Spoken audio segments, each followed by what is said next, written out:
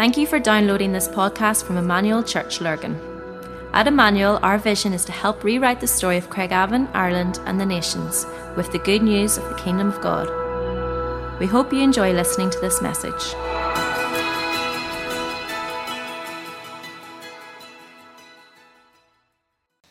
Good morning, guys. Great to be with you. I don't know about you, but I have loved, over the summer, the Meet the Family series and the power of it, but also the just getting to know people as well. It's been really great. You'll notice we have one chair today. It's really sad that the person that we're interviewing has had to self-isolate, so we will have a video later on. It's not quite the same, but we're making the most of what we can do under these circumstances. But let's do a little bit of a recap. Last week, Phil was looking in the book of Ruth, and he interviewed Olive, and so powerful and this really precious conversation that you got to hear of people that were navigating and walking through grief and what God had done. And he was looking in the book of Ruth, and he used the little phrase, a disobedient God. Whenever God doesn't do what you want them to do, or he doesn't answer prayers in the way that you would like him to, and the disappointment that comes with that. And we're going to be touching on that a little bit later as we talk and as we go through. What do we do whenever we're faced with disappointment? Whenever God doesn't show up or turn up in the way that we really expect him to or want him to?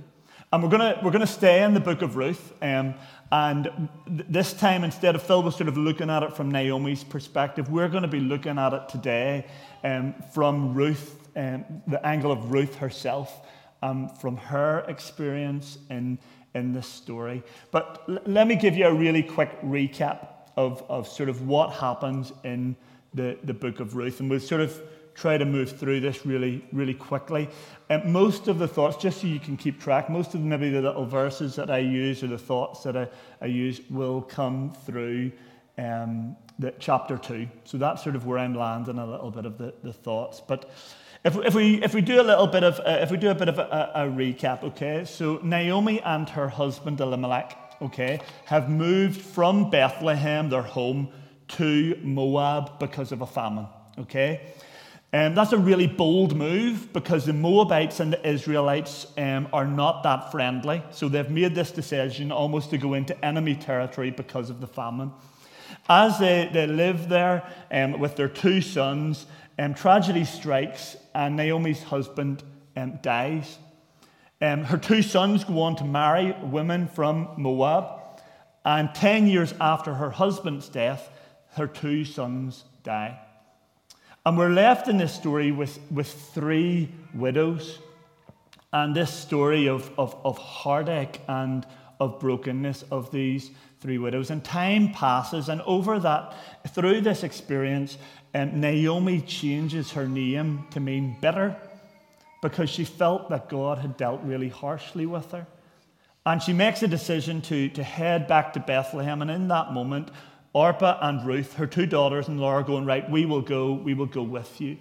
And very early on this sort of preparation and the moving out, Naomi stops and says, look, I have nothing left to offer you. I have nothing to give. So look, will you please just return home, go back to your family, find someone to marry, go after happiness. And Orpah in that moment makes a decision to go, okay, I will go back. But Ruth decides, and is almost really stubborn, that she is going with Naomi. And the two of them head back into Bethlehem. And I don't know if it's her initiative, survival instincts, the fact that they had to eat.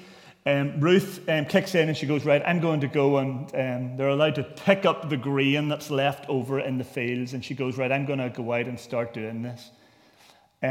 She ends up working in a man called Boaz's field, okay? She works in Boaz's field, and Boaz notices her, okay? So Boaz notices her, and he ends up showing her just kindness and real favor.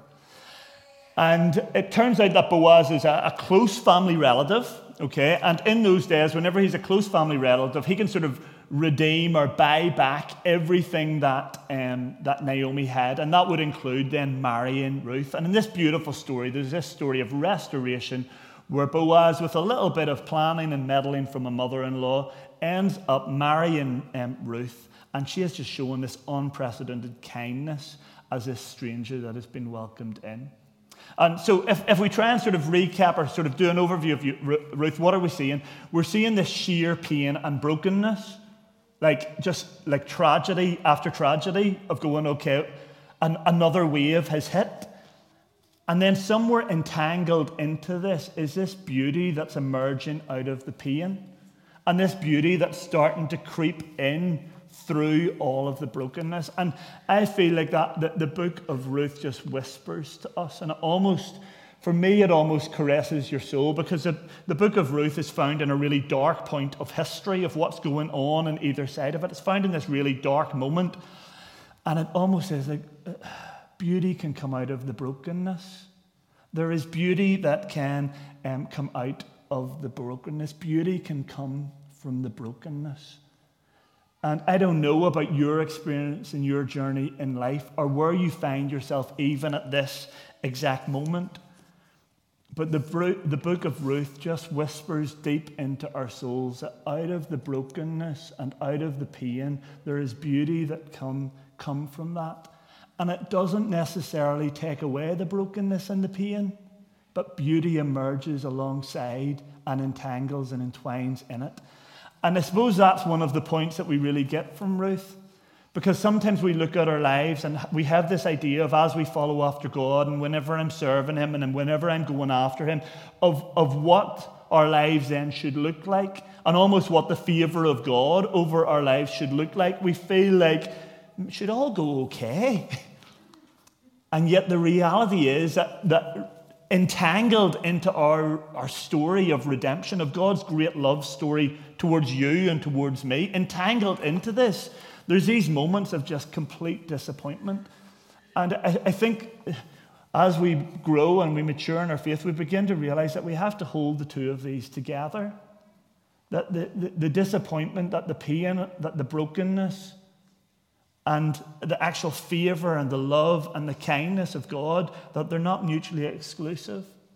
But somewhere in the story, the two of them are entangled together in God's great redemption.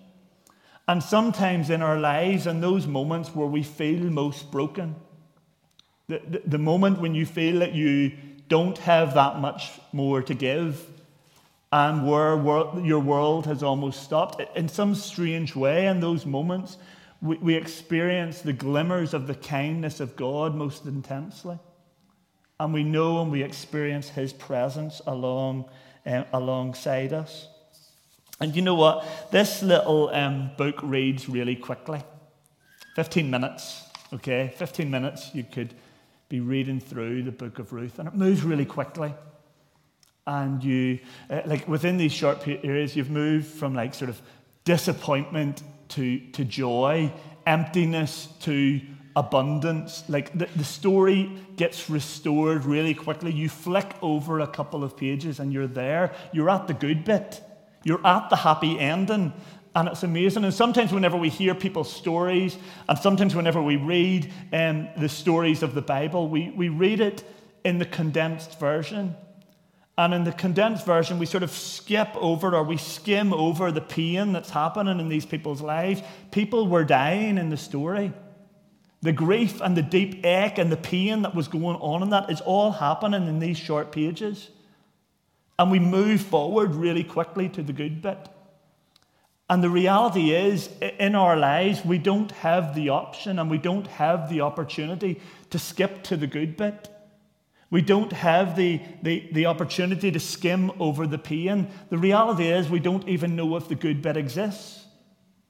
We don't know what's happening and we don't know what's coming. And in those moments, as we skip and maybe as we skim, we miss out on the humanity, the fragility, the the turmoil of some of the courageous decisions that had to be made, the the tears that were cried in prayer. We miss out in all of those moments and all of that emotion because we think, oh, we should be getting to the end point really, really quickly. And often we can't skip and we can't jump to the good bit. It almost has to be waded through. We're wading through in waves to try and keep moving forward. And I think that the book of Ruth just gives us a little bit of the reality of that. It gives us, I love what Steve was talking about, it just gives us the sheer hope. We are following after Jesus because of the hope that he brings to our lives. But the reality is at times we need to wade him through. The kindness and the favour of God, his goodness over our lives, sometimes sits in the place of our disappointment and our pain and in our brokenness. And I think God is big enough to take how we feel at times. Some of you may know our journey. Ruth and I have 3 kids. Our third wee boy, before he was born, was diagnosed with quite a serious heart condition that was going to... Things were not looking good at that point, and he's been through quite a few sort of surgeries. There's more to come. And I remember in that moment, so I'd seen enough of God's power that I didn't doubt that. I did not doubt God's power. And in that moment, you were experiencing his goodness, or his love towards you. It was the goodness bit that I actually really struggled with, because in that moment, none of this seemed good. None of this seemed good. I couldn't see any good outcome from this. And the reality is that that's a place that we sometimes just need to wrestle in, and we actually don't get many answers from. And then slowly, again, this book of Ruth whispers to us that beauty can come from the brokenness. There's some beauty that can come from the brokenness, in the transformation even that happens within us through those moments. Okay, so what do we want to land on as we think about Ruth? One of the things that whenever I see the story of Ruth, I am going, Ruth clings on. Okay, so this moment, whenever Naomi is telling her, go back, go after happiness, go get married, don't take this journey on, don't take this road on, Ruth clings on. And this moment, whenever she's in brokenness, her husband has died, she has no kids, hopes and dreams are dying in that moment with it. And in that moment, Ruth says, you know what, I'm going to cling on. And that famous line that comes from Ruth is that, that where you go, I will go. And your God will be my God. Your people will be my people. Your God will be my God. And this moment when she's clinging on to Naomi, she's also clinging on to her God in this really brave decision from this girl who is leaving everything familiar. And if I'm honest, I had a real hunch and a little nudge of the Holy Spirit whenever I was preparing this for people that feel like they're in that Ruth moment where they've decided to follow after God and it's actually really unfamiliar. Your background and your story, church life, all of that feels really new, and you've made this decision to follow after God, but then you've been hit with trouble and difficulty and challenges, and everything within you and every voice around you is just saying, just go back. Just go back to the way you did life before. Just go back. And in that moment, we see that Ruth clings on, and she held on. And I probably say that really strongly today. If there's people that are listening online, that are here this morning, and you have the voices in your head saying, just go back. Just go back to the way things were before. This is too difficult. Can I encourage you to cling on? Can I encourage you to hold on and to not give up? And even the impact that COVID and the disruption to being together in church has had on so many of our lives, that we can be in a point where maybe you never thought you'd even think like that you could ever imagine walking away from Jesus. And yet all of this disruption and the lack of routine and everything that's happened, you find yourself with these just little thoughts that you never thought you would think. Can I encourage you to cling on? Can I encourage you to hold on? The other thing, the next thing is that Ruth is an outsider. So she arrives into Bethlehem. Okay, she arrives into Bethlehem as the outsider. And so you've got this girl arriving into this very close-knit community. Naomi's returning home, but this is not home for Ruth. And I've said before, for the Moabites and the Israelites, they're not on the friendliest of terms, and she's walking into this hostile territory.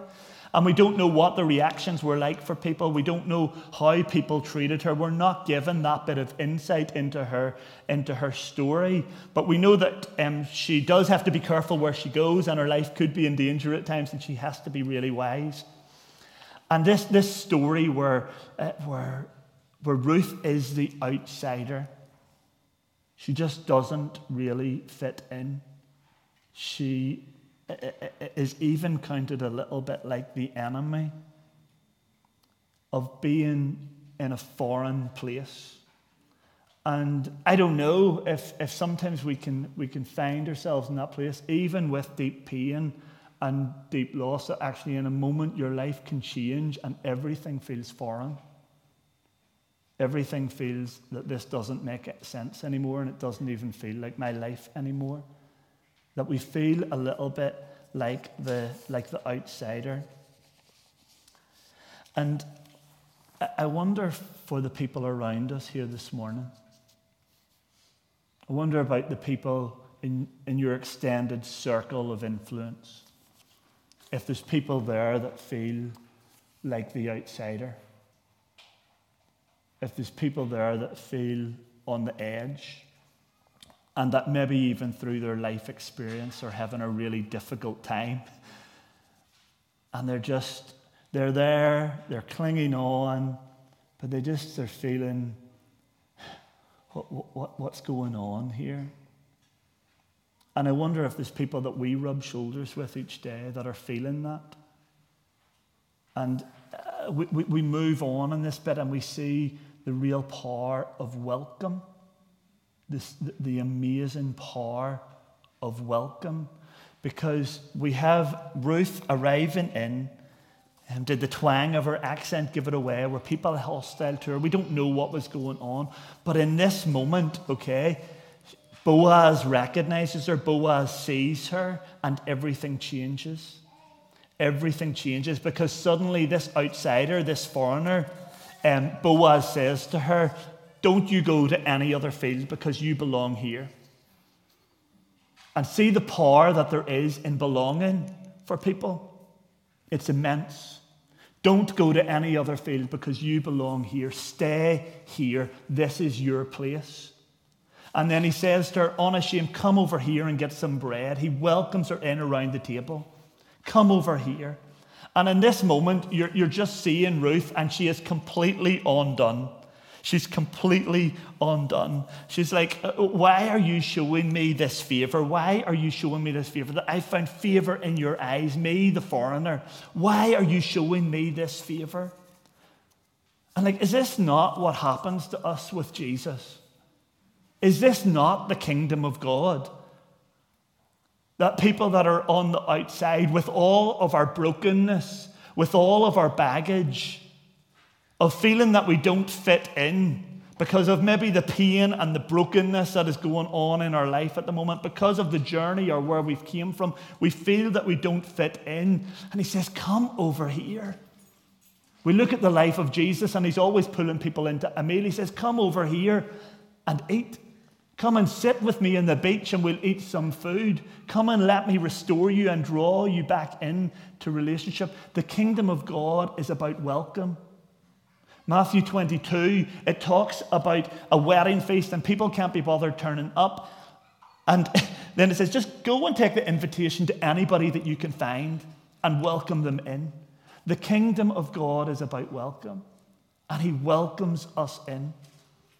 And I think the little thought that I have today is this power of welcome, of how do we welcome people in? How are we welcoming people in? That sense of giving someone belonging, of noticing them, of seeing them. That there's power in welcome. And I have this little thought in my head that as we pray and long for a move of God, that maybe how we open the doors of our homes is just as important as how we open the doors of our churches.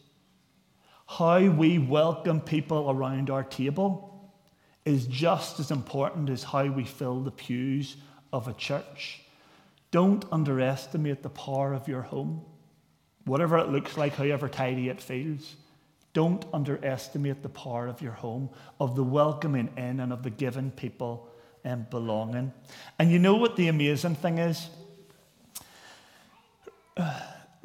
Ruth isn't this unnecessary sort of bolt-on, an unnecessary accessory that we'll just bring her in and we'll set her over there on the edge. You know, we'll give her a wee place. Ruth ends up in the lineage of David and ultimately Jesus. The kingdom is about welcome, and Ruth is brought right to the very center of it. This foreigner, this outsider, this broken girl is brought right into the lineage of King Jesus. This is what the kingdom and the welcome of the kingdom does to our lives. It fully changes and transforms our destiny. We're going to switch gear a little, and we're going to listen to the video that's coming from Claire Emerson's great Mark and Clara are here this morning. They need no welcome to us, legends around our church. But listen up as we listen to Claire. She is devastated that she can't be sitting next to us. It just feels different when we're doing it in person, but we've made the most of what we can. Hi, Claire. Hi, Rick. It is, and thanks so much for doing this. I know this is not the way we planned it. We would have loved to have had you sitting on the sofa beside us this morning, but we're really thankful for you being willing to do that.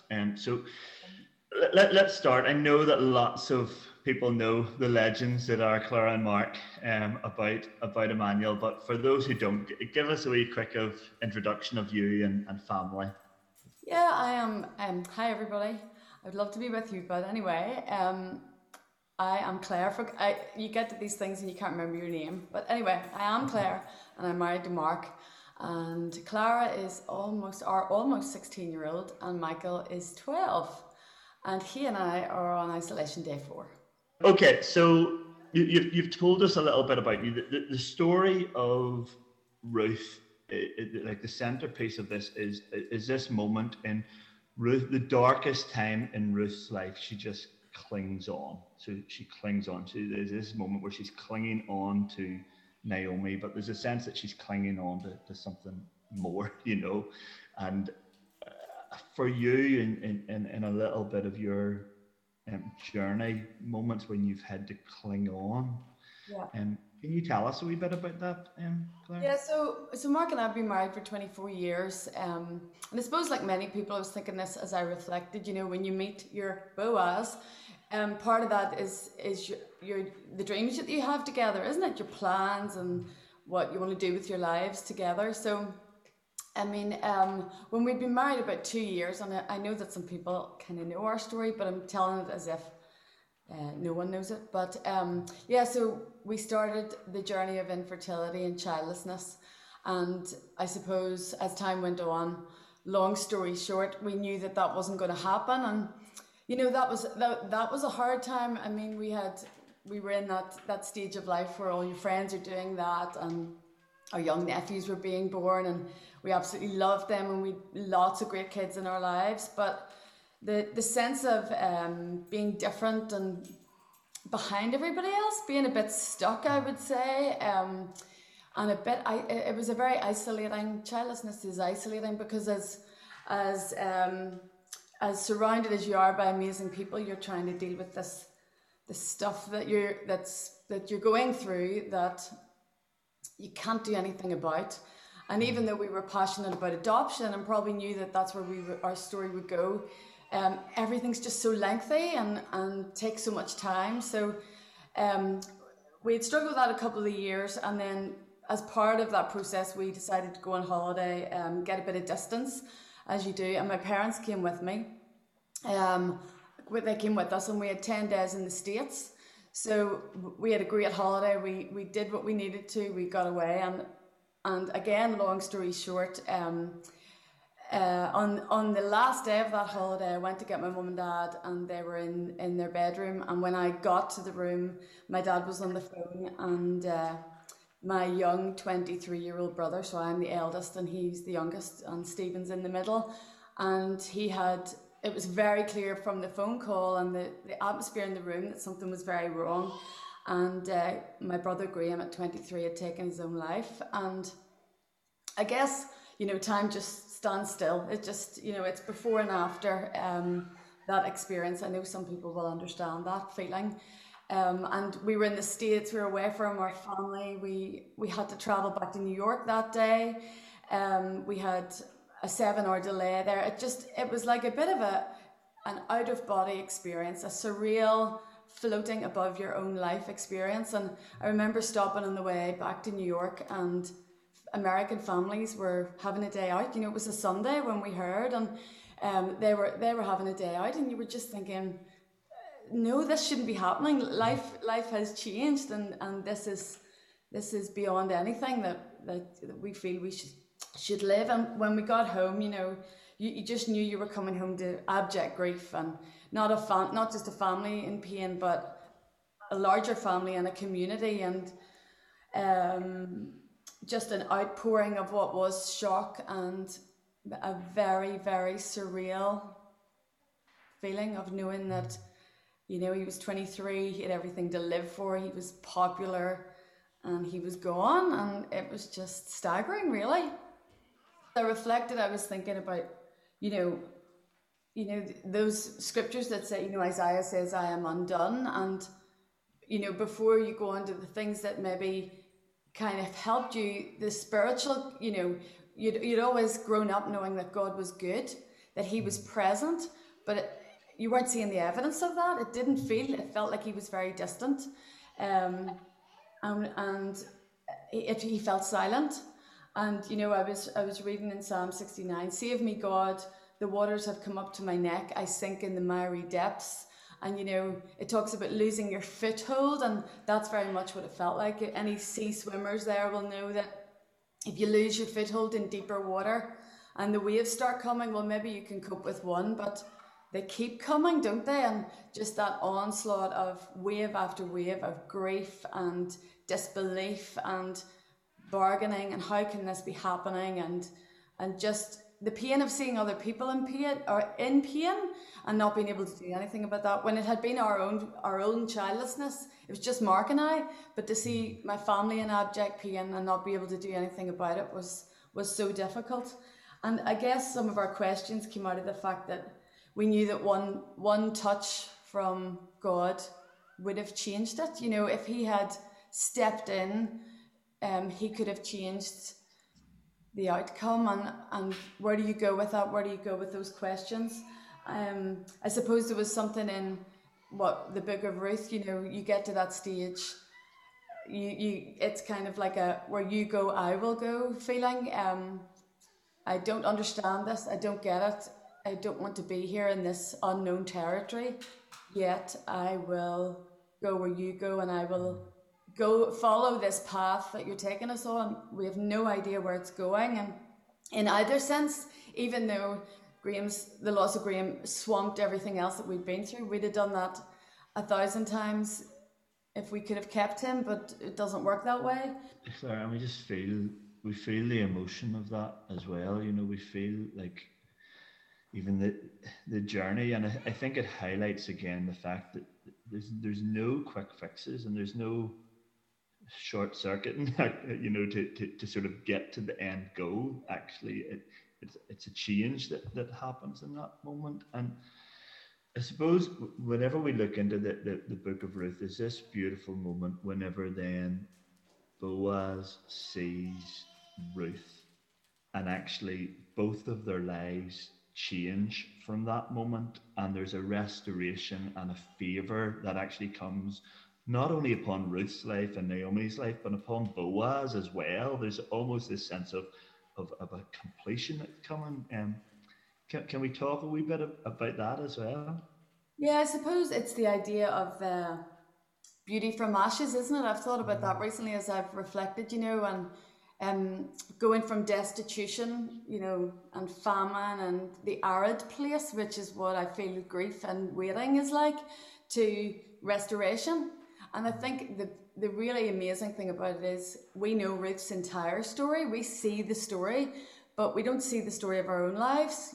People who are going through stuff this morning, they don't know how their story concludes or whatever they're waiting for, how that is going to finish. And we didn't know that either. And I suppose, and we've lots of adopters and fosters who will know, it's an arduous process. We were so compassionate and so passionate about adoption, but it's a top-heavy, kind of cumbersome process.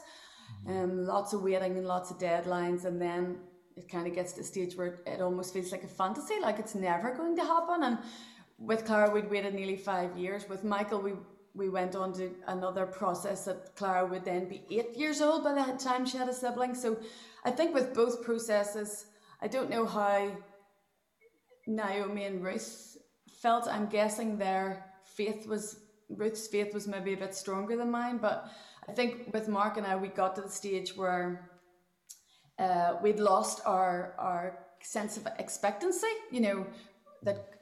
when God would come through for us. We got a bit despondent just because it felt so arduous, and I suppose with all the other stuff that we were dealing with. And yet, what do they say? The darkest hour of the night is just before the dawn, isn't that it? Mark used to say that, and I think that's totally true. It was certainly true in our case, because to hear about our children, to hear about Clara, and I think God's amazing, because he does the extraordinary on really ordinary days. Just to phone Colombia and get that news that there was a 6-month-old baby girl waiting for us there was just staggering. I mean, you just couldn't take the words in.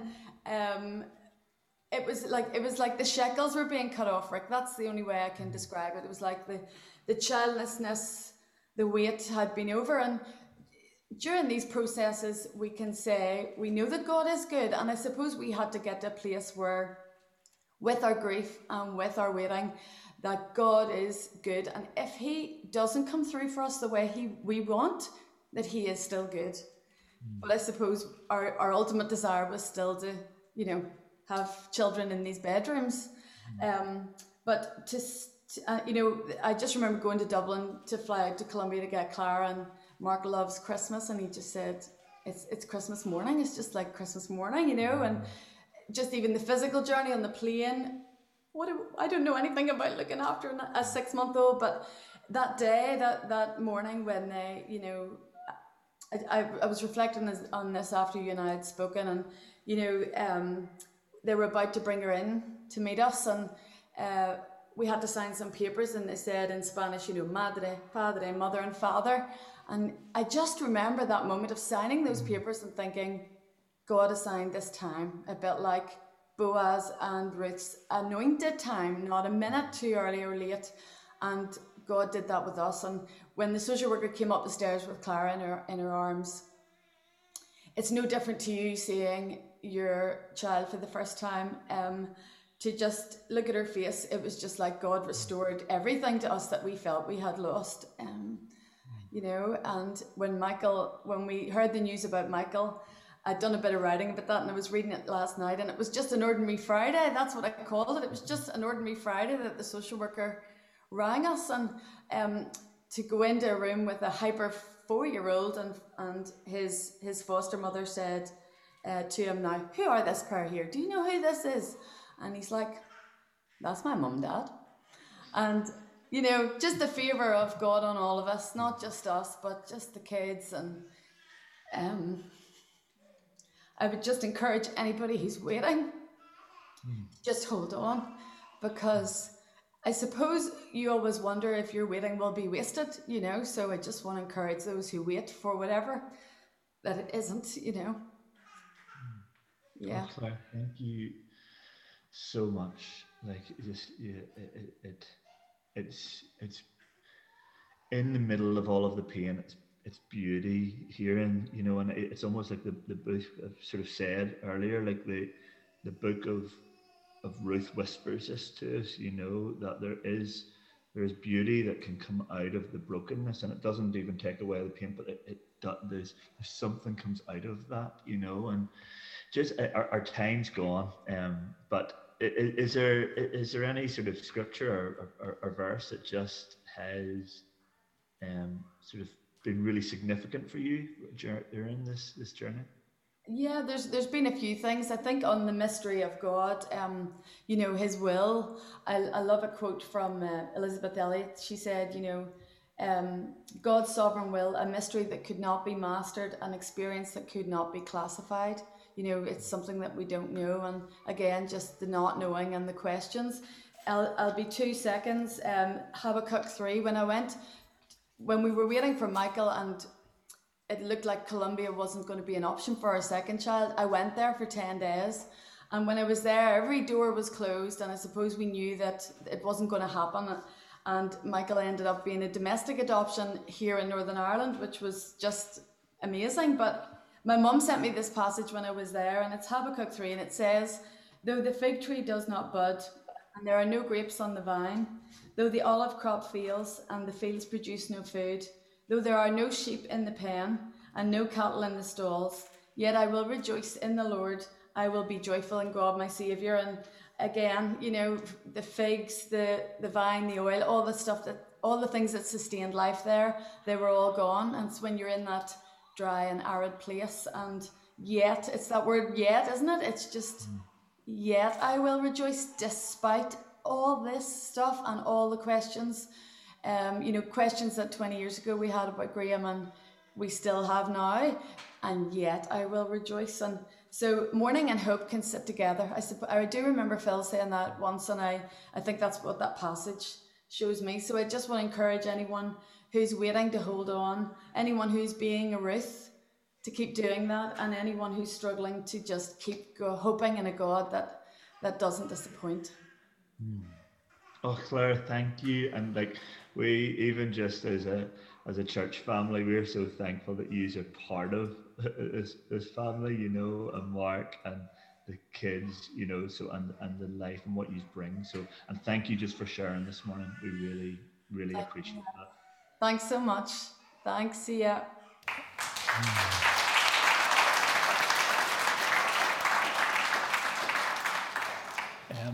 Mark, I know that Claire will be running away from watching herself on any screen or online, but please, just for you as a family, just thank you for sharing all of that with us. We really appreciate it. Our time is done. Can we pray together? I want to just, as we pray, leave a couple of moments. Just, sometimes when we make decisions just within our life, we have a moment, and almost like that critical moment where Naomi's go home, and Ruth goes, I'm staying, and clinging on.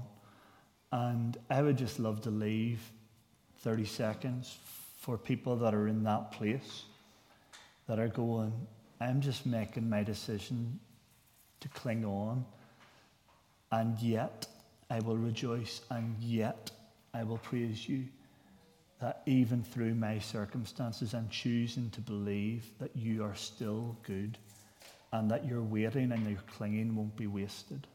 Can we just take 30 seconds as we close for people that want in their own heart and their own mind to make that decision, so that we don't walk out the back door and it drifts away. But just 30 seconds in the stillness, and then I'll pray, and then we'll be finished. Father, we thank you for your great power. We thank you for your love towards each one of us. And we thank you for your goodness. We trust in your goodness, God, that you are good. And God, even in those moments of our pain, of our disappointment, of our brokenness,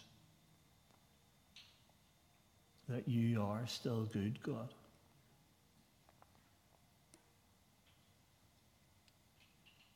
Holy Spirit, would you give us the strength to cling on when we don't have any strength left?